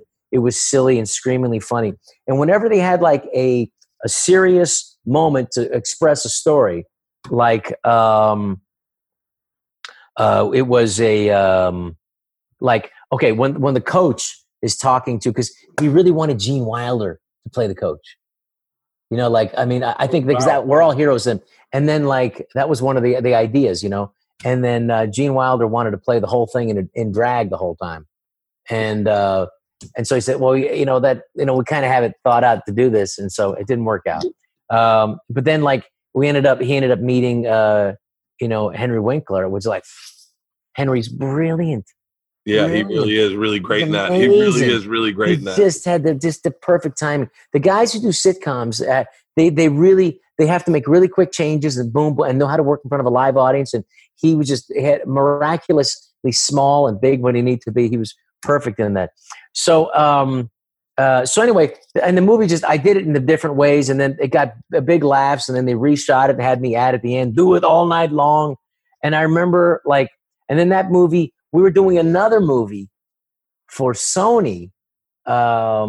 His first picture for Sony was Big Daddy. And literally, Adam at that time did not have the power to hire anybody, he wanted, I should say. And so he wanted me to play this one guy that, the father of the real kid in Big Daddy. And the studio said no. And I said, don't worry about it. Don't worry. He said, no, we'll find something else. I said, don't worry about it. Just, I'm fine, And he said, no, we'll find something else. And because the studio wanted Jon Stewart to play that role. At that time, Jon Stewart was hot and everything. And it's kind of crazy, too. It's a weird casting because Jon Stewart's so lovable right now. And I remember not liking him in that movie. Yeah, it was good casting. He was a little stiff in that, and I can just tell him he was perfect, like that guy. So, and then he called me and said, listen, there's another role with this guy who comes by, and it's the social worker. And I said, all right. And he says, you know what? Truthfully, that's not a guy. I got a guy better than that for that. And it was Josh Mostel, who's a great guy. Zero Mostel's son. It was other great stories I got to hear. Zero Mostel. All these names. Josh Mostel. Yeah. Zero Mostel was a guy who was like a night at the Forum. Back at, I know Josh. That's Josh Mostel? Yeah, well, Zero Mostel is his dad. Zero Mostel was like, Tevye in Fiddler on the Roof and like, and on, so, I mean, he did like, and he was, oh, wow. He played him. I don't know if it was him in the movie, but like, and then he was also in the producers. Zero Mostel. He was in the producers. The original producers. This guy's a crazy genius and a performer who just committed to him. And Gene Wilder were like, that's maybe the greatest twosome ever. So anyway, then he calls me up and said, listen, there's like, it's one line and it's the delivery guy. And I said, it says Chinese here. He said, we'll just, I said, well, how do you want me to play it? He said, you'll figure it out. I said, it's just one line. Don't worry about it. He said, no, we'll make something of it. We'll make more of it. So he literally, they fly me out on one line. Okay. I'm supposed to do one line, one day. That's it. And Adam would call me up and say, listen, just, they're going to keep you here for another week. I told him to keep you here for another week. Just come in tomorrow and we'll figure out something. Yeah. I said, there's nothing in there. So the next thing I would be there very uncomfortably being in there, and I was not on the script, but I'm like that dressed as that character. And the next thing you know, I'm sitting next to like the kid and him, and like that wasn't in the script really. And so and then the next day I'm supposed to leave. He says, no, stay. No. We'll come up with something. Come on over. So we go sit in the sauna, and then he would come up with some jokes for the next day. He would come up with jokes for me in the scene. Yeah. And then I would come up with something like when the social worker knocked on the door, there was nothing. So he said, just, go up and then, so I go up and they said like, say something. And I went, I know you always order 3 pieces of cheesecake, and that was like, one of the ad libs. So it was just, his strength was to like have a really good script and then make it better as you go. Keep making it better, and edit out what ain't the best. And then just keep what's the best. And then I was with him in his apartment, and in his like hotel room, which is also when I realized he was a star. Because I just thought he's my buddy, Adam Sandler. But like, I remembered like, when you have a hotel and there's like a balcony? Well, this had a balcony that just went forever. It was like a balcony you could have played football on. And we're like, holy shit, this is like his room, and then there's another room, and then there's a kitchen. And we're like, man, I didn't even know that they had those kind of rooms in hotels. I didn't know it until that time. So, and then I was with him on that night in October of, got to be like 97, 98. Yeah, 97 or 98 when the Waterboy came out. And it was the first movie that ever made $39 million in October. No one had ever done that. That's like, you only bring movies out in the summer, and the only movies that make money, like a ton of money in the opening weekends, the summer and Christmas. That was it. So he was the first guy to go, wow, you can have a big weekend if you have a big star and everybody is excited to go see. And that was the key to him, was like, because those movies that I said did middling, like at Universal, 35 million for Billy Madison and for Happy Gilmore, but in video it was over 100. Oh yeah, the video, that's a different world back then. Yeah, is that what the box office made was one thing, and then when a video came out, that was a game changer. Oh yeah, because it was. I mean, all of a sudden, it was the parachute for every movie company. It was their parachute. That was their way to save them from crashing, because it would soften any blow if their movie didn't hit in the theater. Well, man, it's going to make money on video. We'll be fine, And so, but he was not just big; he was gigantic. He was the biggest guy in video, and so it made sense for the studios to jump in. And so then, how did you guys? Here's my question, though: how did you guys get from? It's interesting. I see your career. I see yours and his career very, very differently. Like when I saw Happy Gilmore, I was in the movie theater. We'd all watched Billy Madison in our fraternity house. I was in the movie theater and we were crying, laughing, and we're like, "This is our new guy." Right? So this is our guy. Yeah. Like he's one of us. He's like, I remember we took turns running out to the car, taking bong hits and running back in and actually in the theater. Yeah. And so then I remember it's funny.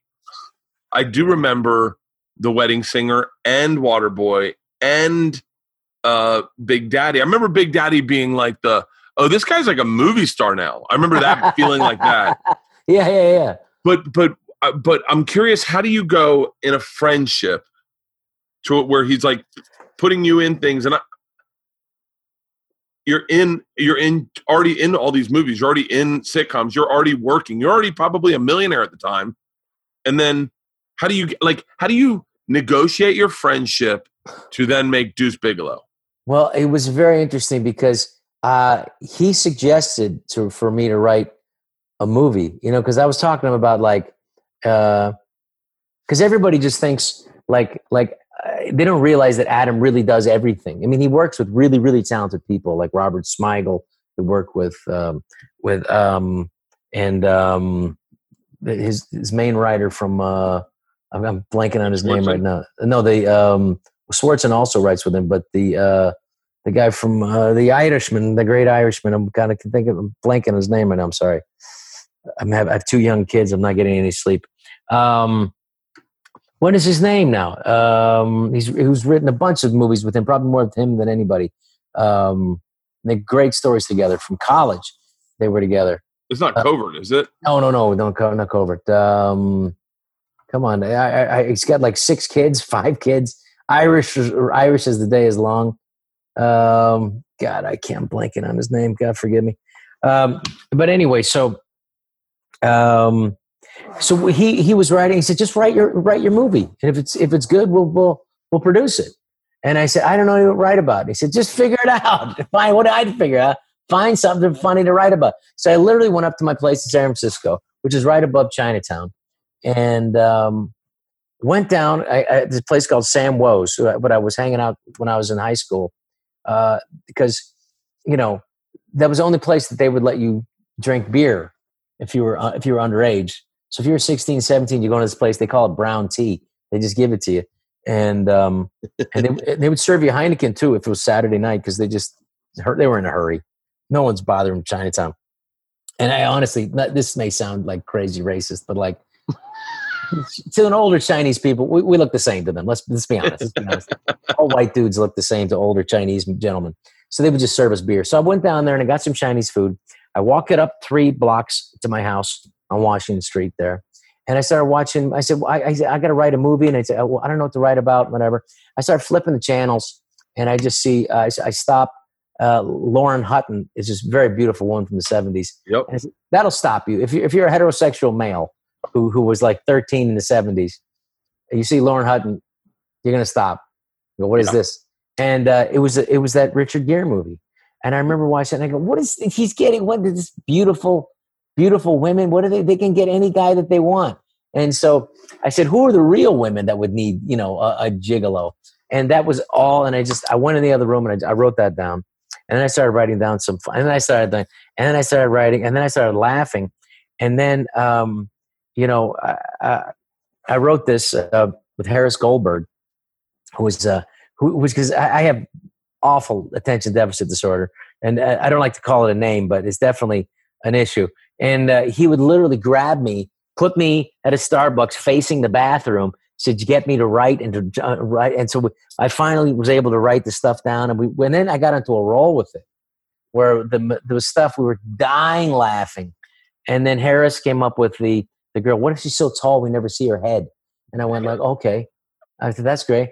And I said, oh my, can we, I said, Forgot about that. He said, do you think we can do that? And I go, I don't know. And so let's just write it down. And so then we wrote the first, it was 84 pages. And then Adam said, hey, I'm going to Hawaii. Pack a bag, which is a great phone call to get. And I had the 84 pages. At that time, I didn't have a computer. It was literally like, I printed it out and had the pages. And he said, and I was looking at it, and he said, what is that? I said, my script. He said, so you have the script. He said you go write something out. You have the script. You've been working on it. And it's very natural that he's like, what are you looking at? And you're like, oh, it's a script I'm working on. That's the script. He said, give me that. Give me that. Like that, very violently. He has this kind of faux violence, give me that, Yeah. So he's sitting on the plane, his plane. And that he had, I don't know what deal he got to get over there. And he's reading it. And I saw him just giggling and laughing and just stopping and just, and doing this. And I like, and when you have somebody like, what are you laughing at? What are you laughing at? Yeah. I'm trying to fight that urge because I wanted to get through it. And he says, I never get scripts like this. He said to me, why doesn't anybody write scripts like this for me? And so I said, well, do you like it? He said, yeah, finish it. We'll make it. I said, you got to finish it. And I went, yeah, no. I'm going to finish it. I'm going to finish it. No. It's like 84 pages. You're like, wait, why can't we just start making it? We'll finish it when we get there. And so my head is spinning about oh God, and I can't think about it. So I said, you know what? I can't just take some time off and go on a vacation right now. So I went back to my room and I said, I'm leaving. I'm going to go back and finish the script. I'm going to do it. I'm going to get out of there. And I said, all right, I'm going to do it. So I told, I told his agent, Adam Bennett, I said, hey, I'm going to go back and write this. I got to finish. I got to finish this. He wants, he liked it. So he really liked it. So I'm going to do this. So I said, I'm going to go back. So I go and pack my stuff. And I said, it's one of the nice rooms. He got me a beautiful room. And I said, well, I'm just going to take a dump. I got to take a dump and then I'm going to go right to the thing. I said, let me just go to the bathroom. So I literally am on the toilet. I swear to God, it's a true story. I swear to God. I'm sitting on the toilet and all of a sudden, Adam, I'm in, this is one of those, it's an open room. The whole room's open and everything. And it's like, it's not a separate room. He literally opens the door, walks in with his agent and says, hey, what are you doing? He said, I'm just thinking, you're not leaving. You're staying. You're not leaving. I know, no, I'm going to finish that strip. No, stay here. You're staying. He said, stay here. We'll make it. Just stay here. Have fun with us. And then we go home and we'll make it. If you stay here, we'll make it. All right? And I said, did my life just change taking a dump here in Hawaii? Yeah. And it did. It absolutely did. And then that was the first movie he produced that wasn't his. That is, and it moves like, if I remember this correctly, and I don't know exact numbers, but that was a big fucking movie. That did really good. That movie did more money in the secondary thing. In other words, the DVD. That's when DVDs first started. Oh yeah. So in 2000, that movie made in the year 2000 more money than Mission Impossible. God dang it. Yeah, it only made it was like $1 million less than The Green Mile. So it was that year in like DVD, video, and all it was the Green Mile, Deuce Bigelow, Mission Impossible. And the power that gave you. But like literally I could, at that point, it was just, you could do anything you want. And it was like, because there's that much money, they realize, and that's when I realized it's trying to make movies before and after. And now was realizing the difference in like, when you and I make something or want to do something, or you do, your next hour, or you're trying to make a movie, you're just trying to do what you really think is funniest, right? But that's not how the executives work. And I realized what it was. I'm like, oh, they don't work on something making it the funniest, or what they think, what they'd like to see.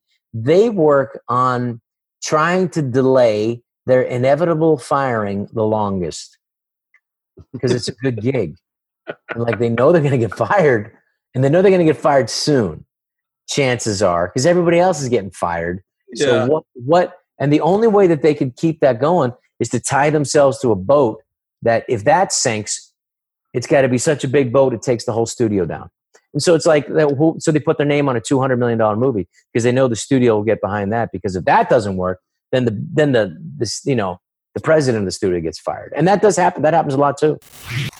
This podcast is brought to you by Fight Camp. Are you like me and you get bored with your workouts? If you're looking for a workout that keeps you engaged and doesn't feel like you are sitting there losing your mind, if you want to learn, be excited, be motivated, a workout that's not going to get boring and is always challenging to you, then you need to check out Fight Camp. Fight Camp brings the boxing gym to your living room. They provide all the gear and top trainers, everything you need to get in a great workout. The boxing workout has always been ranked as one of the best ways to get in shape. My dad told me that when I was a kid. I remember we were talking about boxing. He goes, buddy, you couldn't last half a round boxing. I was like, Dad, I play baseball. And he goes, apples and oranges, brother, apples and oranges, and was crying laughing. It's honestly one of the funnest ways I know to combine cardio and strength training. Fight Camp brings the boxing gym to you with a mix of cardio and conditioning for a full body workout. It comes with all the gear you need. The best freestanding punching bag on the market, great boxing gloves, quick wraps. Their unique punching track sensor shows you in real time progress and stats on any iOS device. Great for kids. The Fight Camp even has kid gloves. Well, not kid gloves, that's funny. Kid gloves, because it's meant to be enjoyed by the whole family. It's the one and only workout that kids can get involved in, unlike weight machines and other at-home cycling treadmills, because quite honestly, not all of them are safe, in my opinion. Watch yourself reach new milestones. Learn from 6 highly qualified trainers. And if you're new to boxing, their 12-week starter program teaches you the fundamentals of boxing while getting you a great workout every time. So you don't have to do it in a gym in front of a bunch of dudes that know what they're doing, and then you feel like a fool because you're the only guy that doesn't know how to throw a hook. And you will get hooked. Fight Camp keeps you engaged, focused, and in the zone. Endless varieties, uplifting beats, motivating trainers, powerful technology creates unique, satisfying workouts. Hey, and if you're worried about it, you can try Fight Camp for free. Just download the Fight Camp app, select the workout of your choice. That's a great way to test your trainer. And buy now, pay later. Using the A-Firm financing, you can get your gym right away. Make easy monthly payments, and the gym is yours. Keep it at the end of the term. If you're approved for financing, you pay less than $100 a month, which is cheaper than almost any boxing gym you're going to find. Plus, you save on the commute and the time and the gas. That's money right there. And since you can have up to 5 accounts per household, you can get a full boxing gym for the whole family for just under $20 per month. Fight Camp offers flexible financing as low as 0% APR. And right now, as a limited time offer, you can try Fight Camp for just 30 days with their money back guarantee. All you got to do is go to fightcamp.com/Bert. That is right. Try Fight Camp for 30 days. And if you don't love it, they'll refund your money. Train like a fighter and turn your sweat into muscle. To try Fight Camp for 30 days, just go to joinfightcamp.com/Bert. That is joinfightcamp.com/Bert. It's funny because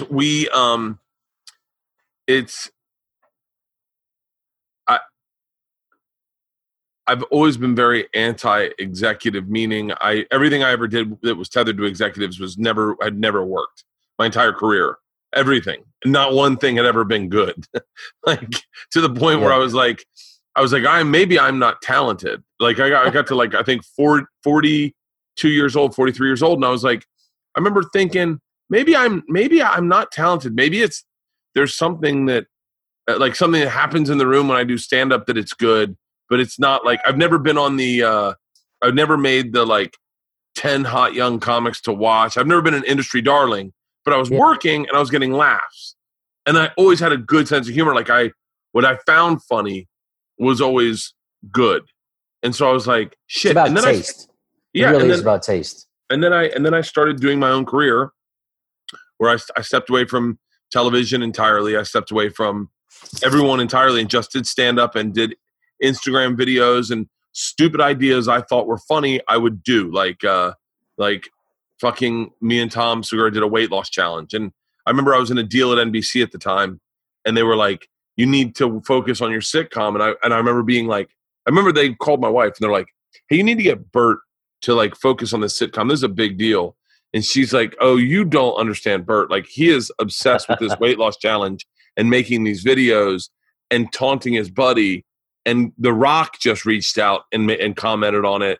Like that's where his focus is. Yeah. And I shifted everything away from anyone that would give me notes. And now I'm in a place where I'm like, I could sure use an executive every now and then.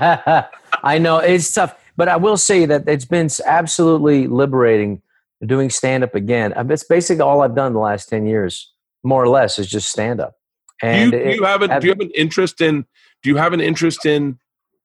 because I watched your special and it was fucking awesome. It was, thank you. But the thing that sucks the most is, and I hope you take this as a compliment. You, myself,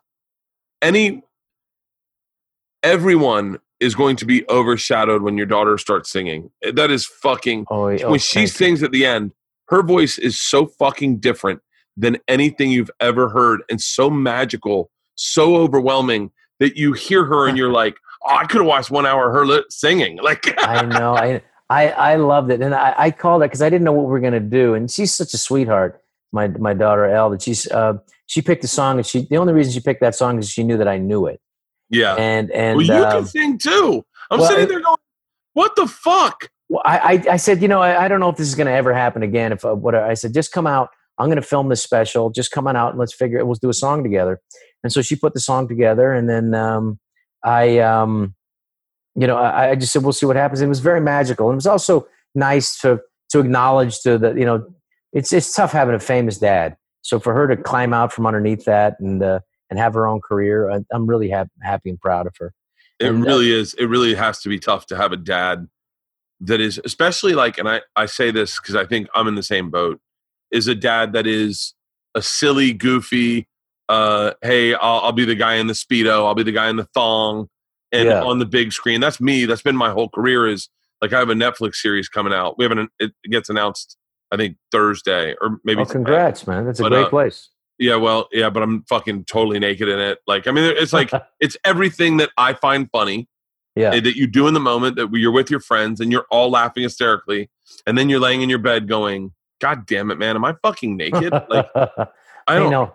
My sister called me one time and she said, "Like, will you warn me next time? Yeah, before you do it." I mean, because like I work with people, and I'm like, I didn't, know. And then my daughter, she told me she didn't go to school one day because she wanted to see how the reaction would be after the movie came out.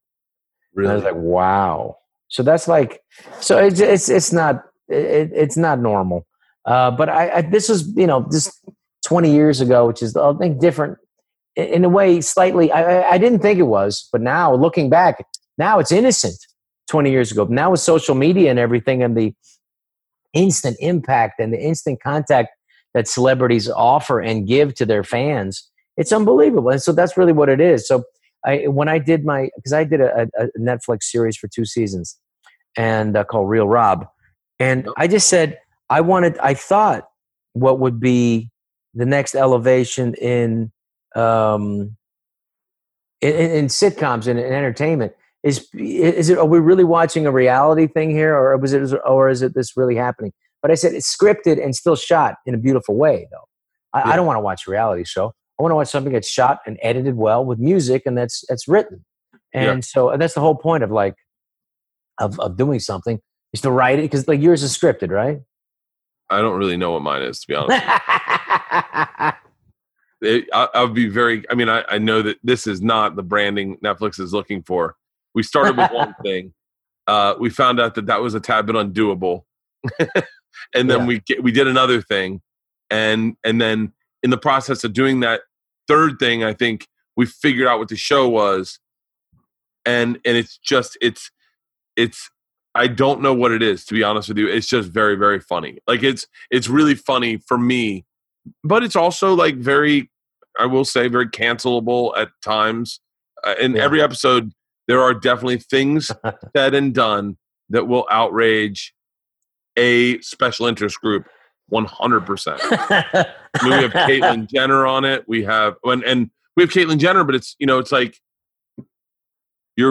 it's not this woke agenda. I don't have that in me. My agenda is silly, and so it's just to make a joke. And so I don't dead name her or anything, but like I definitely don't pretend that she is an entity I can't talk to. So so I think everyone's kind of been concerned. I know every comic that was on it was concerned how it was going to come out. Yeah, it is. It'll lose one episode totally. Really? Yeah. Oh yeah. I'm sure. No, there were some things that we had to cut out of the comedy special too. Yeah, I was wondering. I was wondering what you took out. Yeah, I'll tell you sometime. I know. I will tell you sometime. But it became, sensitive things became, because I'm a mixed race person, so the sensitivity of things rose while we were about to release this. All the sensitivities and people losing their minds, and and rightfully so, they were upset. So people were upset, and so we just had to just be conservative, and it's like, again, you have like your joke and it's, oh, that's really funny, but then you have people who are like, it's an empire, it's a this is a thousands of people work there, and so there are other things that are separate from your you have to have those considerations. That's why I do like all I ever wanted to be was like, truthfully, just a character actor, and like, they're not like just to play different characters and have a career like that. But unfortunately, like in show business, unless you can star in movies, those little roles don't pay anymore. And so those, as far as like, I'm talking about like, you know, if you look at, you know, the Humphrey Bogart movies like Casablanca, and you see Peter Lorre like, no, I need the papers of transit. I need those. I have to have them. The fat man has the papers, you know. And I used to do all those. I did every voice in that movie. So I like, you know, it's Humphrey Bogart. You know, we said a lot of great things last night, and you said I would do the thinking from now on. I've done a lot of thinking since. So as my childhood, I would just get a tape recorder and just record all these things, try to do all the voices. And so that would teach me to do it. And it took a while to figure it out. And then you'd get like one or two words, and then you'd be able to figure out, you know, like for Sean Connery, it was like, you know, I saw he did a commercial he was advertising some movie, and it was on the news because it was like, it's not about Japan bashing. And I went like, bashing? That's a good way to say it. Get that accent, that Scottish stroke, bashing. So, I mean, so that was the fun stuff to do. And you're so good at little things, like the little things. Like, this sounds so silly. I must have watched you clear a regulator on the wrong Missy. That just you clearing a regulator and just it was so funny and it was so silly that I was like, fucking, do you know what I'm talking about? Yes, I know, but there was the wrong Missy. And the thing about that was, you know, David Spade and I, we hadn't worked together in a few years, but like from those SNL days, you know, you're up there, you're only as good as the guy you're with. So you always support each other, see where they go with them. And I remember I talked to the prop guy. I said, I'm in charge of the boat. I need the dive equipment. And he said, you got a tank on you and a regulator? And he said, yeah. And he looked at me, do you want it to work? It's like, yeah, I'm going to use it. I need it, you know? Yeah. And so David came over, and it was just this thing where you don't think about it too much, just go with it and see where it leads. And I just saw him out of the corner of his eye. And I know that thing's like, don't laugh and kill it. I just saw when he stiffens up like that, he's like, don't laugh. This could be really working. Go with it. It's just his body language. And he knows that I'm doing a bit and whatever. And I just saw, as soon as he turned, I went like, I got it, you know? And it's just like, and then like, I try to put the thing in my mouth and his mouth. You know? It was so funny because I know this is going to sound like really Bert, but at that moment, I did not know what to expect out of The Wrong Missy. I didn't know if I'd like it or not. I know that I love David Spade. I really do. But I didn't know if I was going to like the movie. And I was laughing so hard at that movie from beginning to end. But it was things like, I felt like I was like, oh, this is what's important about this group of guys, is that they're sitting on a boat and they can make just clearing a regulator, which you've seen everyone do. It's happened on every fucking dive trip. The guy goes, yeah, you're good. You're good. And everyone subtly goes, oh, that's going in my mouth next. But the two of you doing that and you doing it, and I thought this is what's important about comedy is that these relationships have been matured over so long of a time that they're making little things funny that you could never write into a script. You could never say, like, here, hey, by the way, this is something that this is like one of the funny, this will be great in a trailer. This will be great. You know what I mean? Yeah. And I was like, God damn it, man. And that's why I got so excited to watch your special, was that one little moment I went, and it goes back to that Maron interview where I'm listening to you going, God damn it, I forgot he started as a stand-up. Oh, You've had such an insanely diverse career that you go, I forgot he's just a guy who's at the beginning wants to laugh and wants people to laugh, but laughter's it. That's it. Laughter's the king, man. That's the thing. For anybody who, you know, the Academy Awards, the one thing they want when they get up there, when they go to present or give an award, they want to get a laugh, because comedy is and always will be king. You know, it's the thing in the stand-up special that Adam Sandler likes the most that I did in the Asian Mama Mexican Kids was as I'm, you know, the Korean. I was doing some shows for the American military in Japan and Korea. When I was in Korea, I got like, you get Korean, you know, barbecue, and like, what are we going to get today? Well, it's Korean barbecue, and they said, well, I just had it, and they said, well, let's get it again, and they were going to go again, and they're like, and every time they bring the stuff out, and they're not like cooking it for you, and I went like, and it's the first time, you know, and I would have never thought of that joke unless I would have been to it, you know, 3 times in the same day, Korean barbecue. Yeah. And then And he said, what do he said, I was basically asking, how long do I cook this? And he went, you cook it. You cook it. And I went like, all right. And then that was it. And then I went on stage that night and I started talking about, I'd hate to be you cook it. You go to the Korean barbecue, go, you cook it. No, you cook it. Hey, I'm paying $30 to come here. You cook it. You cook it. I hate to go to a Korean whorehouse, no. Hey, yeah. Oh, come on in. This is the room where you suck your own dick. You suck it. You suck it. You suck it. And I remember, and then I did a little funny walk away as I walked away, and I remember that's what Adam laughed the hardest at. I think. So it's the little tiny things that you can put in that make it. That stuck in my head. We had I just got back from this thing, and we had all our friends wanted to get together, but they want to stay socially distant. So we had 4 stations. It was 3 families, 3 stations set up of Korean barbecue outside. So you were with your family, another table with their family, another table with their family. Good, yeah. It was close enough where we were all still talking, and I could not stop saying that you cook it. And then I started adding on to that joke, going, it's such an irresponsible way to cook, to say, because my daughter's eating pork belly basically raw, and I'm like, you should not be cooking this fucking pork.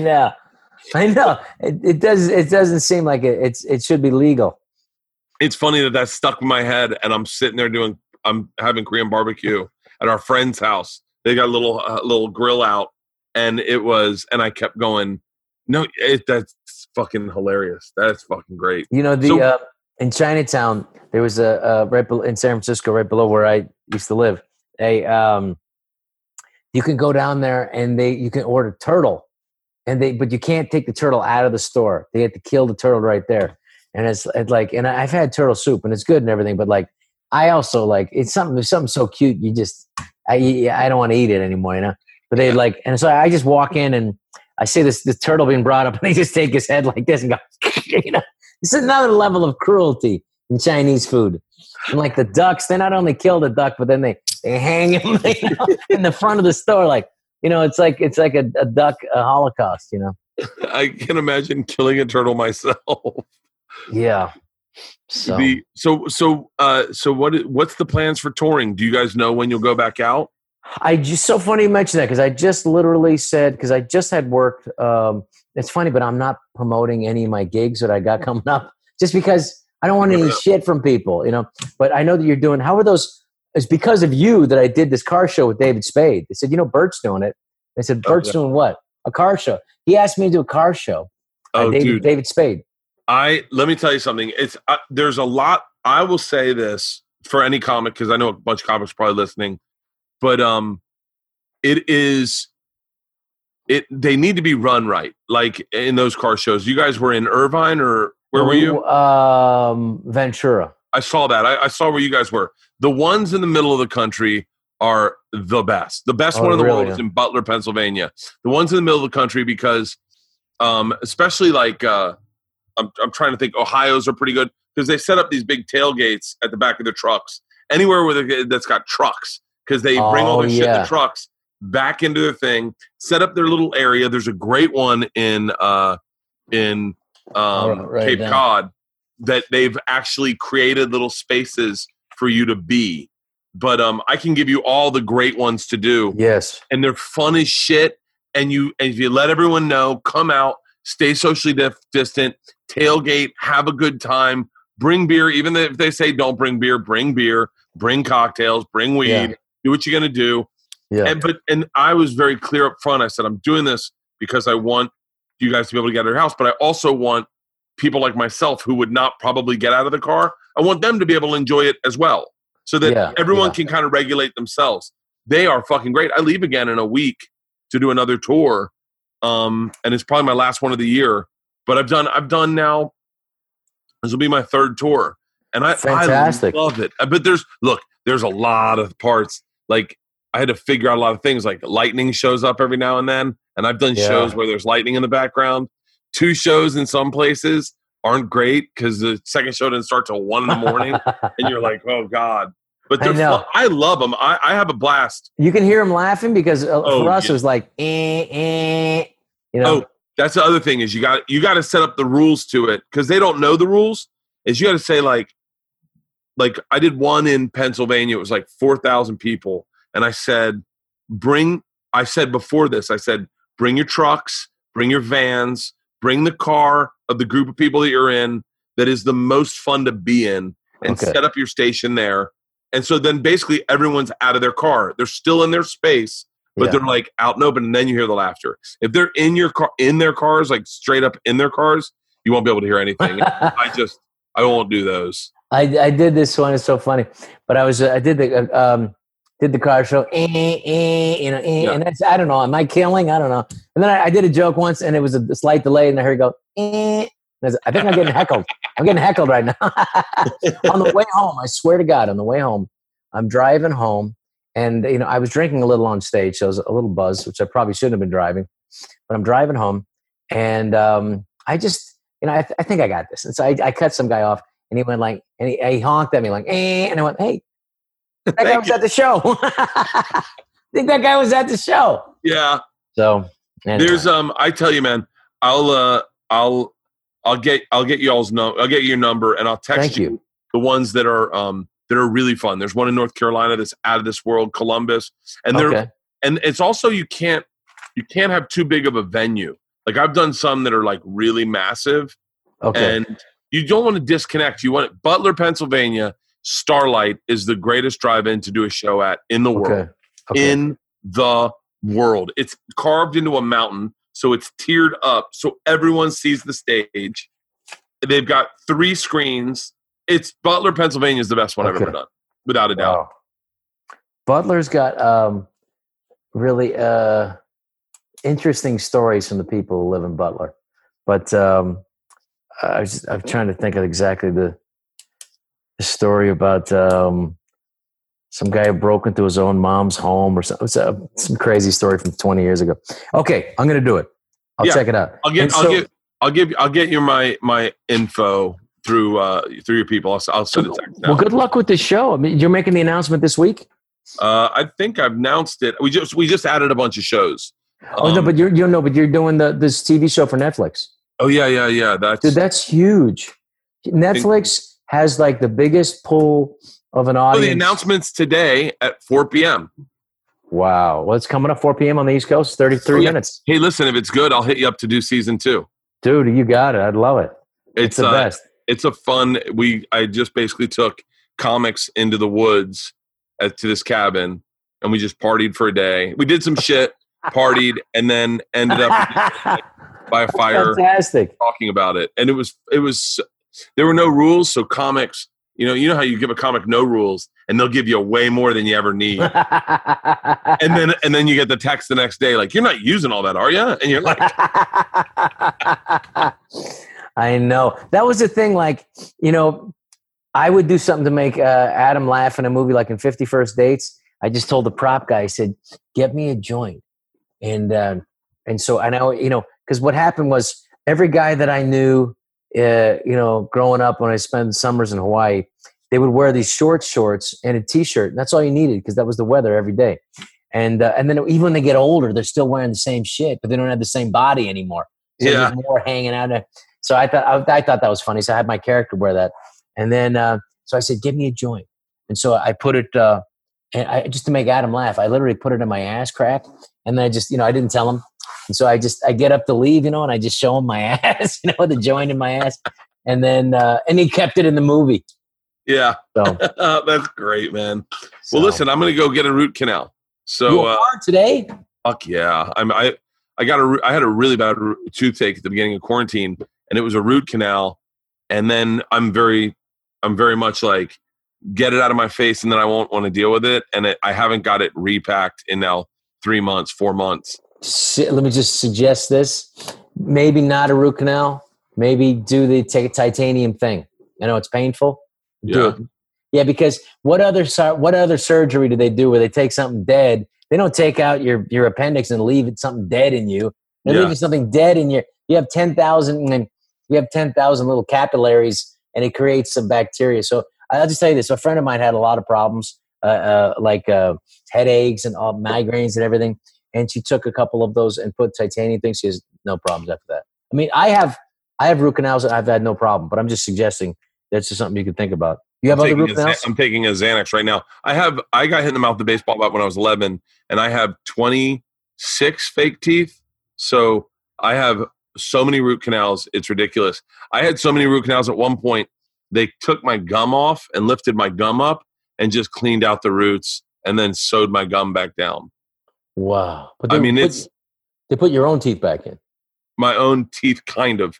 I mean, if you saw an x-ray of what my real teeth look like, they're all shattered, and so everything's kind of crowns and veneers. Oh my God. Well, thank God they got good people doing it. I guess. You have no pain? You have headaches or anything? No? No, I'm good. I'm weird though. Like I don't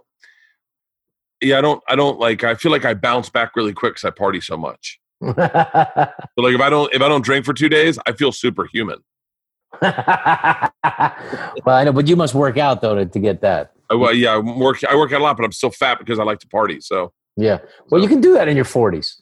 And yeah, I'm 56, man. I tell you at this point, I swear, like I was like, I remember I had a couple like I'll have a couple of glasses of wine, but I remember I had too much and I felt like shit. Like it was the next day. It was like the entire day, and then the next day, and I said, why am I screwing up several days over this? Yeah. But you got to enjoy your life too. So, well, dude, thank you for doing this. Congratulations on the special. What a beautiful way to end it. It really was. It was like you look at that and you're like, God damn it, man! That was like, it was perfect with the whole family up there. Thank you. As things go on, as time goes on, you realize how special it is and how short it is. The career, and you never know when it's going to happen again. And it's just nice to bring everybody up and say hi and get like, look, come on, I want to include people. And whatever I end up doing coming up next, I'm going to try to do a couple of movies and see if that happens, or another TV series. But I want to just, it's nice to include my family. That's what's so nice about the Real Rob TV show. I got to work with my actual wife. We wrote it together, did it together, and we made the whole first season, and we sold it to Netflix, and then they paid for season 2. It was amazing. So it was one of those incredible things. But it's quick, man. It flies by, so you got to enjoy it. Have fun. I'm panicking now. Go. Enjoy. I love it. And go for season 2, and I'll see you on that one. Awesome, Rob. Thank you so much for doing this, brother. Congrats. All the best. Thank you, Bert. It's a pleasure. Oh, thank you, brother. Take care. See you, man.